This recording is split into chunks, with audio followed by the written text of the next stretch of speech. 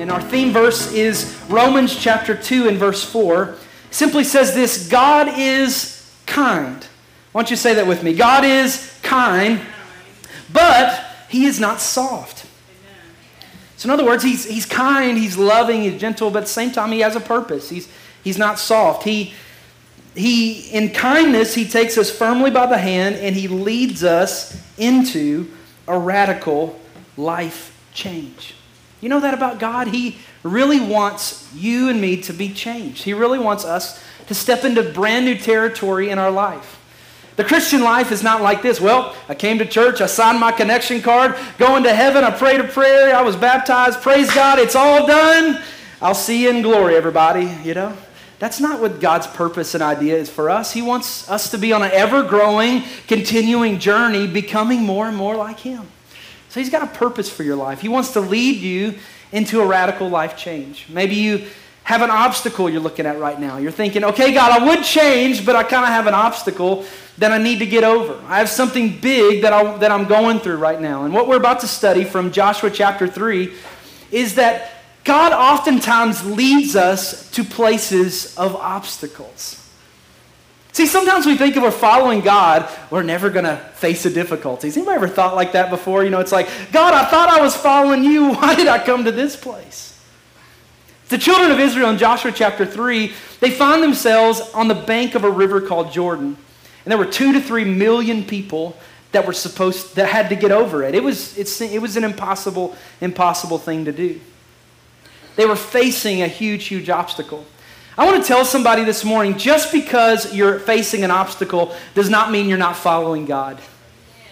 So maybe you walked into this place and you're thinking, God, I don't understand what I'm going through. And I want you to know that you could follow God and He could bring you right to face to face with an obstacle. But I also came to tell you that God never meant for that obstacle to overtake you.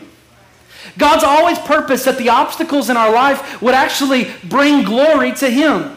So whatever that thing is that you're facing right now, whatever that thing that just kind of clouds your mind, that's there constantly, I want to tell you that God wants to use that for a testimony of His glory. Next week we're going to be looking at chapter 4, and that's what it's all about.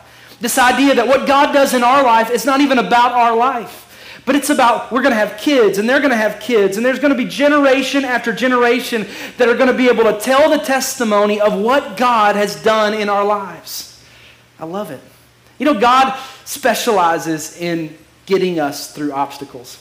You know, most great people face obstacles. Fred Astaire, I don't know if you've ever heard of Fred Astaire before.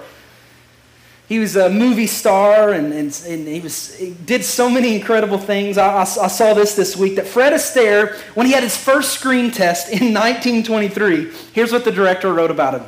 Fred Astaire, he can't act, he's slightly bald, but he can dance a little bit. I love that. Vince Lombardi, here we go. Vince Lombardi.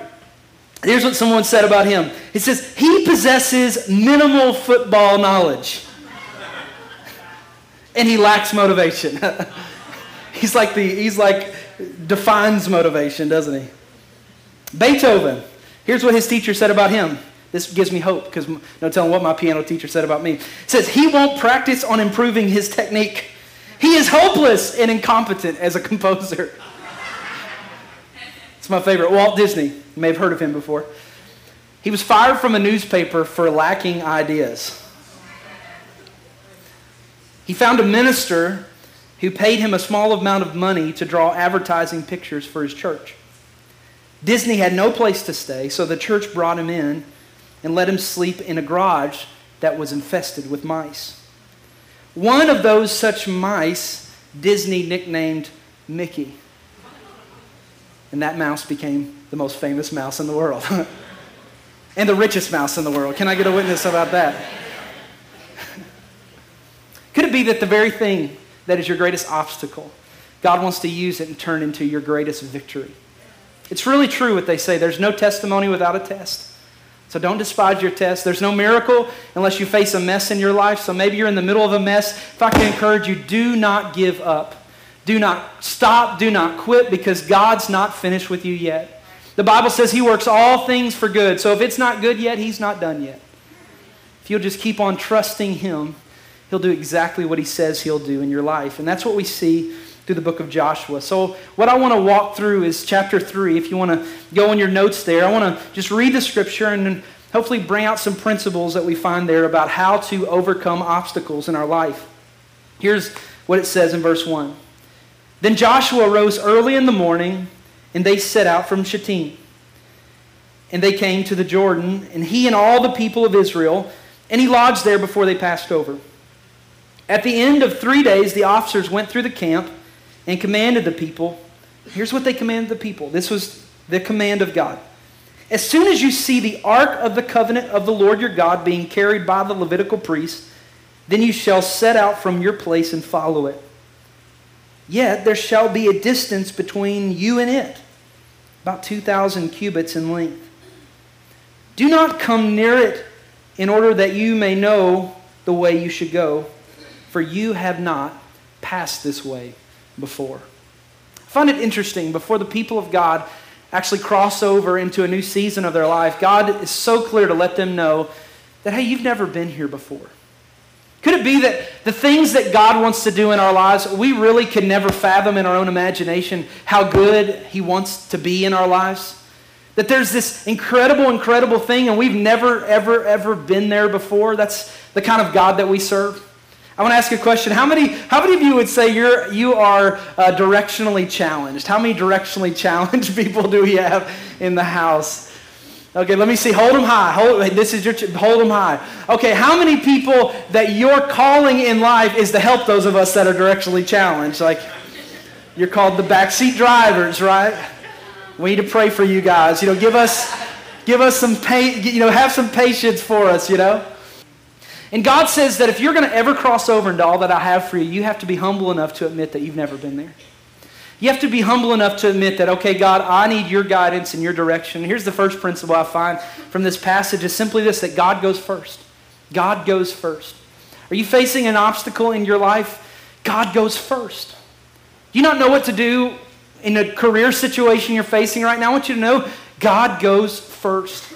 God doesn't expect us to go and jump into the impossibility. God says, let me go ahead of you. See, I specialize in, I think, jumping out before God. It's like the redneck's last words. You guys know what that is, right? Hey, y'all, watch this. That's the redneck's last words. We specialize in just kind of jumping off the cliff, and we'll kind of do what we do, and then we say, okay, God, will you bless the mess? I wanted you to know God's not interested in blessing your mess. He's interested in you putting Him first and allowing Him to direct your life. He's interested in going before you and going first. He wants to know, are you taking the time in your life to seek Him?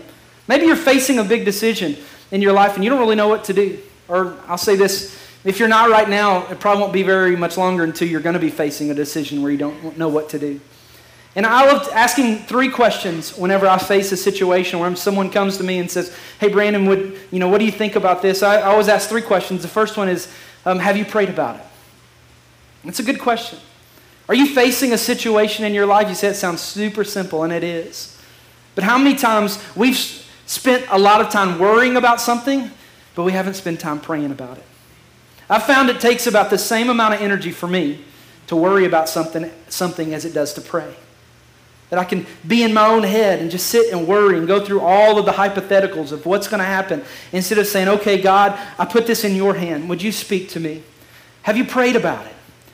When you pray about it, you're putting God first. When you pray about it, you're saying, God, I'm not just trying to jump off into this situation in my life because it all looks all right. The Bible even says that there's a way that seems right to man, but the end is a way of death. In other words, God sees from a completely different perspective than what we see from. And have you prayed about it? If you come to me and talk to me, ask me a question, I'd say, man, have you prayed about it? How do you feel when you pray about it? Here's a second question. What does the Word say about it? What does the Scripture say about it? Is there anything in the Bible? Is there a principle you can take? Is there a Scripture? Is there a word? Seems like every major decision that I've ever made, I can pinpoint a word from the Bible that God has spoke to me about that season. And the third question is simply this. What does wise counsel say about it? In other words, have you went to people and asked them that love you and that know the situation, couldn't care more, couldn't care less, people that just love you and love the Lord, have you went to them and talked to them about it? When you do that, you begin to put God first in any situation that you're in. Matthew chapter 6, verse 33, it's there in your notes. It says, seek the kingdom of God above all else. Live righteously, and he will give you everything that you need. See, you think, I need to jump and get this job opportunity because, man, if I don't get this, then I'm not going to be able to have the money that I need. We're not going to be able to get the new car, and the kids aren't going to be able to have clothes. We're not going to be able to go to school. All these things in your mind. And God says, no. If you will put me first in everything that you do, God says, I'll make sure the kids have clothes. I'll make sure the car has gas. I'll make sure you have electricity in your house. I'll make sure that everything is taken care of if you will put me first.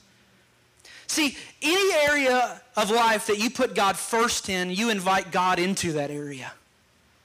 You want God to be first in your marriage? When you begin to put God first in your marriage, that you sit around the dinner table, or maybe instead of watching a movie on a Tuesday night, maybe you watch some type of a curriculum about what it means to have a godly marriage. You say, that's kind of boring.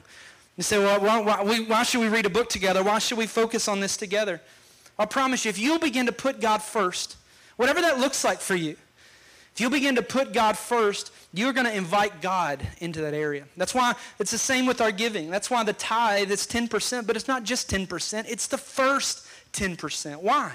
Because when we give to God, it's not about God needs our money. God doesn't need our money. He owns the cattle on 1,000 hills.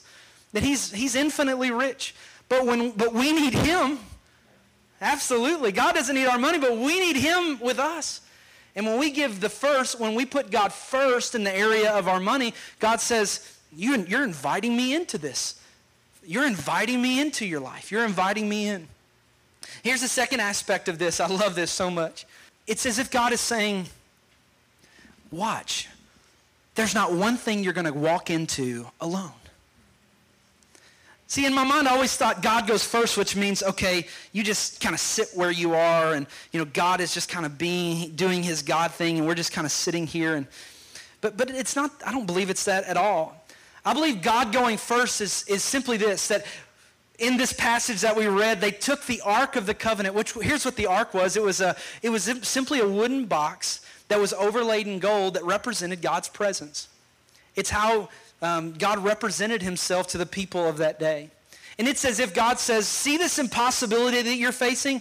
I'm going to take my presence and my goodness and my grace, and I'm going to take it, and I'm going to be standing on the very thing that is the impossibility in your life.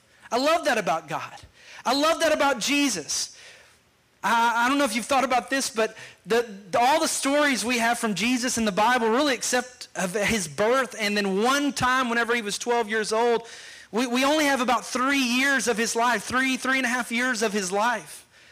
But for 30 solid years, Jesus was just living life.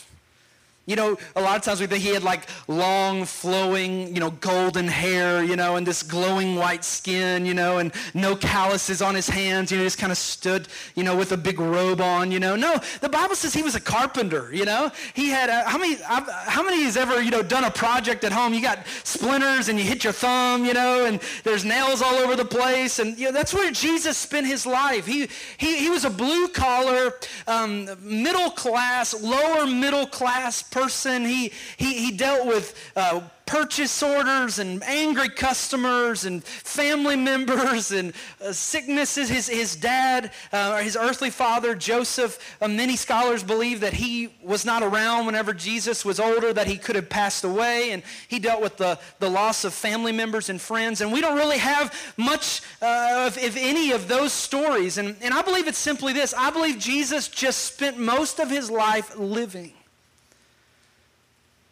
so that He could know every single thing that we would face. See, He was just as much God in the manger as He was on the cross. And He could have died for the sins of humanity from the moment He was incarnated. But what did He do? He spent 30 years just living so that He could qualify to be yours and my best friend. How many has ever met someone before and you had a commonality with them? Maybe they were from like your hometown, or went to your same university, or worked at the same place you worked, or whatever. I had this recently, someone here at the church, they had moved here from Orlando, not far from where I lived. And man, we just say certain restaurants or words or streets, and it's like there's just a commonality to it. Why? Because we've both been there. And I want you to know that the obstacle that you're facing, God doesn't want to just say, well, I'm so far in the distance from you. God says, no. Come to me and stand with me because I'm here. I know what it's like to face what you're facing, and I have went first. The scripture says in the book of Hebrews that this high priest of ours understands our weaknesses. Dealing with the weakness, dealing with the problem, dealing with the pain right now. I want you to know that Jesus Christ understands. For he faced all the same testings we do, yet without sin. I love that he went before us. Here's the second thing that I find from this first part of the scripture is that we need to give God space to move. We need to give God space to move. The scripture says that there needs to be a distance between you and the ark about 2,000 cubits, or really it's about 3 football fields. There needs to be a distance between you and it. And as I was looking at this, I thought, God, why in the world aren't we supposed to be close to you? What does this even mean? Why did you want the children of Israel to maintain such a distance from you? And I'll say this, because I believe many times we want God to move like we want him to move, right? Like we want him to do what we want him to do. But God says, hey, you have to give me space if you want to move in my life, if you want me to move in your life. Then you have to give me a little bit of space. You have to give me a little bit of room. You have to trust me. So a lot of times we're kind of right up on God and say, okay, God, well, if you do this and I'll do this, and what are you going to do today and all this? And God says, no. I just want you to back up sometimes and just trust that I'm going to do exactly what I said I'm going to do in your life. And it may not be the way you wanted it to be, but that's okay. It's going to be better if you'll trust me. Isaiah 55 verse 8 says, for my thoughts are not your thoughts. Think about that. That God's thoughts are not like our thoughts.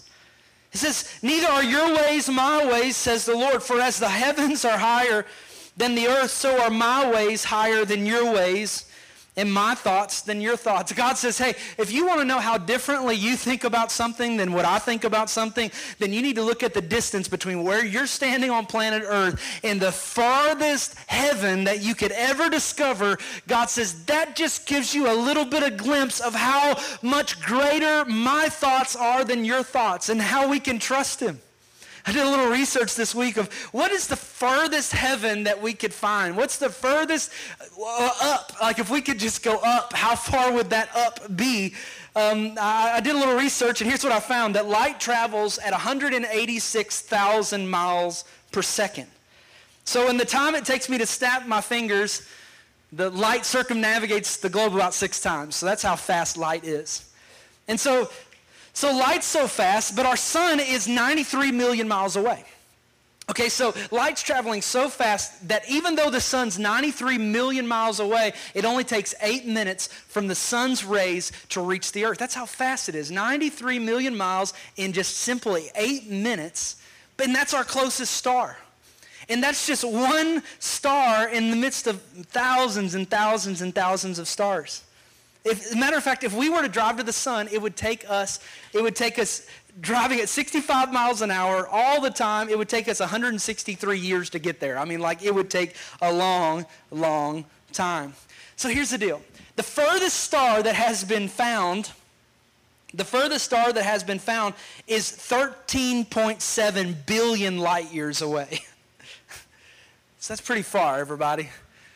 So if you were to take 13.7 billion light years away and take the amount of time it takes light to travel, simply put, this is what I discovered. This is the highest heaven. How many miles is it to the highest heavens? It is 80 sextillion miles. Somebody just learned something new today here at church. That is 80 with 21 zeros behind it. And if you could just drive up that many miles, you would reach the end of what astronomers have been able to find of our galaxy. And God says, that's just a little picture of how much greater my thoughts are than your thoughts. Man, maybe you're facing an impossibility right now, or maybe you feel like God's let you down. I've been there. There's still certain areas of my life where I feel like I am there. I don't understand. I've come to know this, that I don't want a God that'll fit in this brain, because this brain's not very big. But I want to give God a little bit of space, a little bit of room, and say, okay, God, however you want to move, it's cool with me. Because your thoughts are just a lot greater than what my thoughts are. And you can do however you want to. I hear some people say, when I get to heaven, I'm going to ask God this, and I'm going to ask God that, and I'm going to ask God this. And I think, you know what? I don't think I'm going to ask God anything. Because I think the first sound of heaven will be this. Oh. That's what all that was about. And I believe in a moment, whenever we look at Jesus' face, and in a moment, whenever we see how things really are, we'll understand that, you know what? I don't have any questions anymore. I don't have any questions of why you take certain things out of my life, or why you don't take certain things out of my life, or why. God, your ways are so much greater than my ways, and I'm going to give you space to move. One of the greatest statements that you could take away from today is simply to learn to say this, and I say it a lot to myself, is simply this: God is God and I am not. God is God and I am not. Next time you're facing an impossibility, say that to yourself. God is God and I am not. God is God and I am not. God, your ways are so much bigger. You're 80 sextillion miles, Lord, from my thinking, and I trust that you're going to do the best thing. So here's what happens next. Verse 5. Read it with me together. It says, Then Joshua said to the people, Consecrate yourselves, for tomorrow the Lord will do wonders among you. Isn't that awesome? And Joshua said to the priests, Take the Ark of the Covenant and pass on before the people.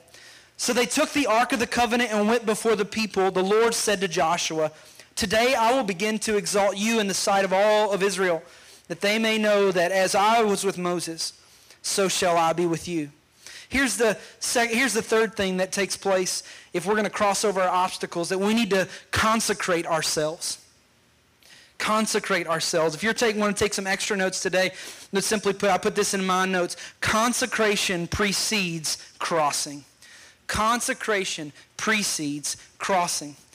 You say, what does consecration even mean? That's a real fancy, $2 word. Consecration literally means to set yourself apart or to clean up.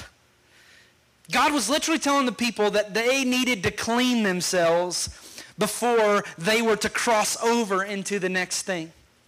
I just imagine in my mind's eye that they've been wandering in this wilderness for 40 years, that they have the dust of the wilderness all over them. They're dirty, their clothes may be mangled, that they look like they've been just disheveled by the journey. And God is wanting to do something brand new in their life, and here's what he knows, that he cannot do something new until he first deals with the old. And he says, okay guys, you need to go deal with the baggage from your past if you're going to begin to step into the future that I have for your life.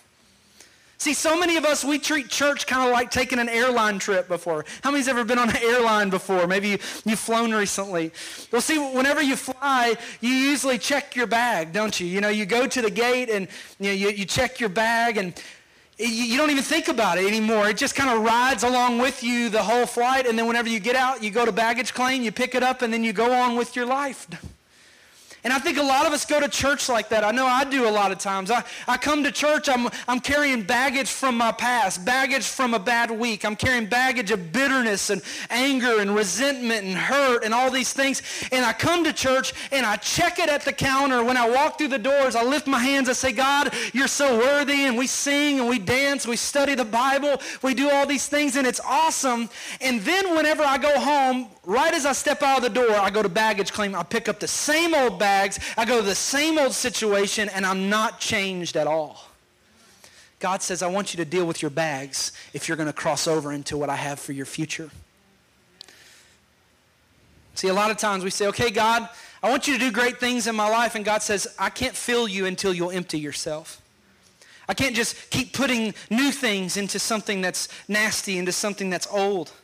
Maybe you have some wrong relationships in your life, and you come to church and you do all these churchy things, and maybe you're believing God for an overcoming breakthrough, but then you go back to a friendship that's so wrong. Or you're living a life of sin. You're living a life of sin.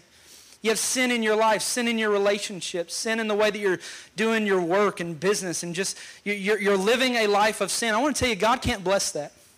God cannot bless our mess. God cannot bless our sin, but he can bless someone that's honest and says, God, I give it to you.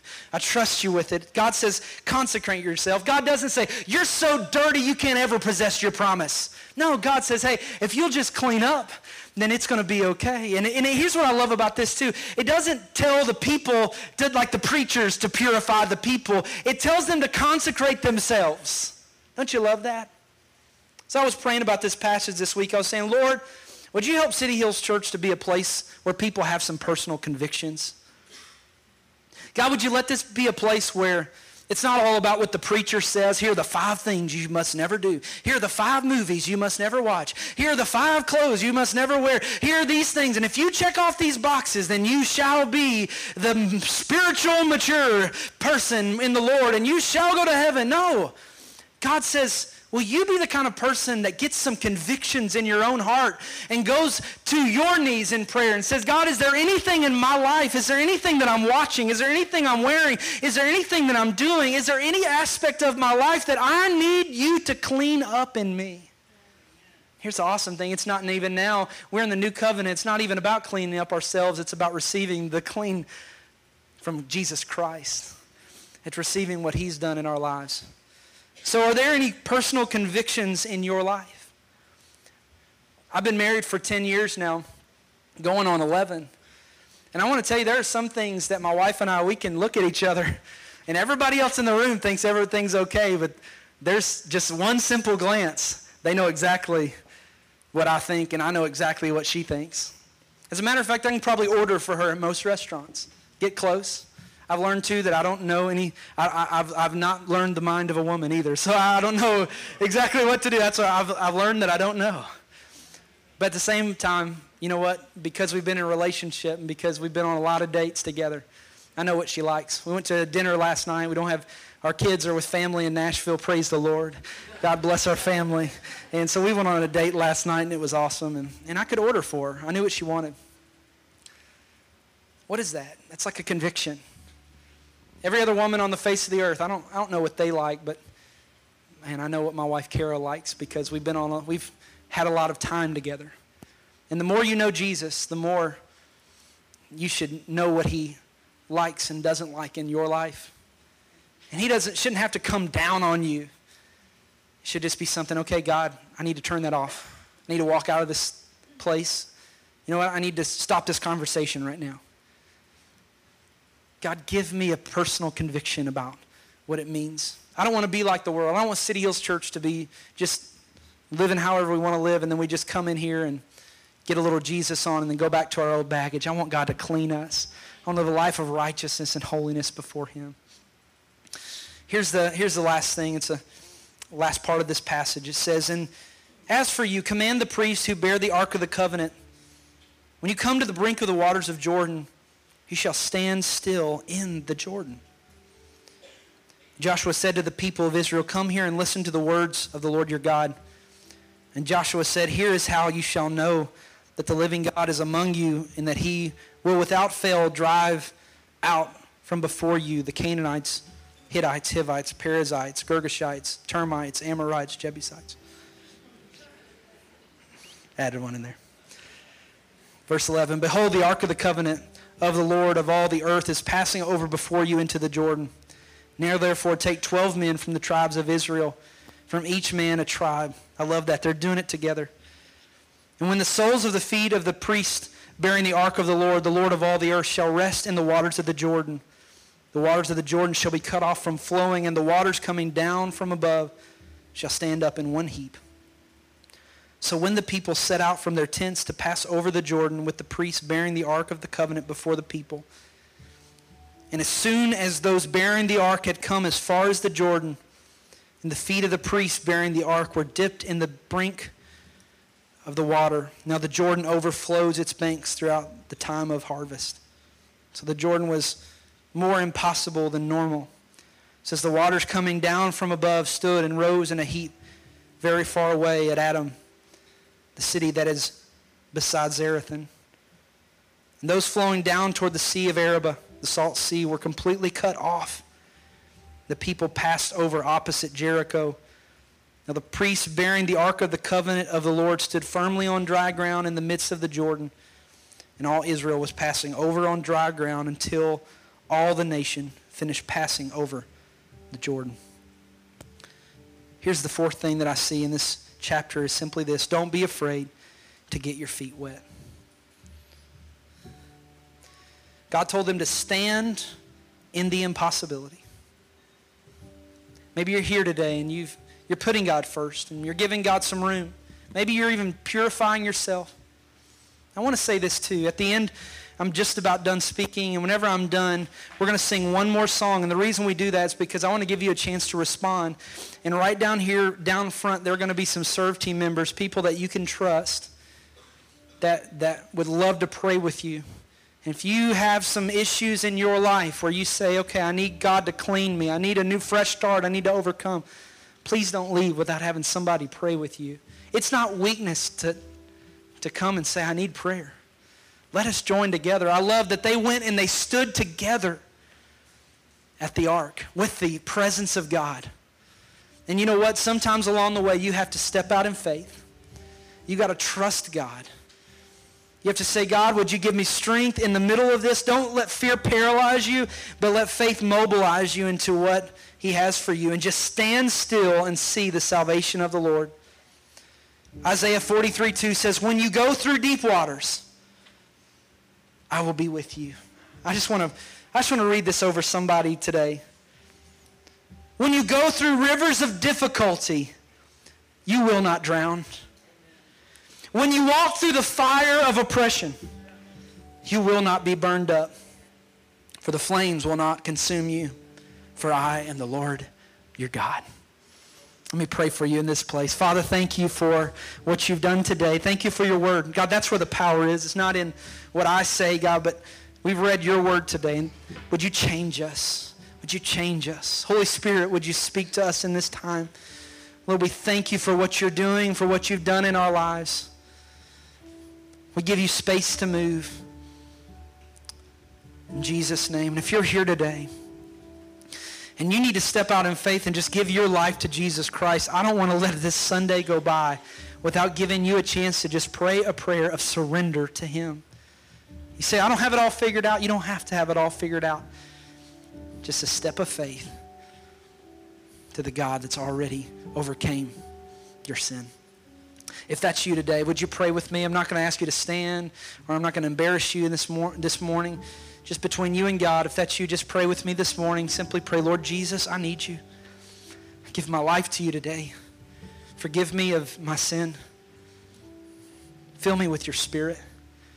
I want to follow you all the days of my life. Be my Lord, my Savior. I'll follow you forever. In Jesus' name.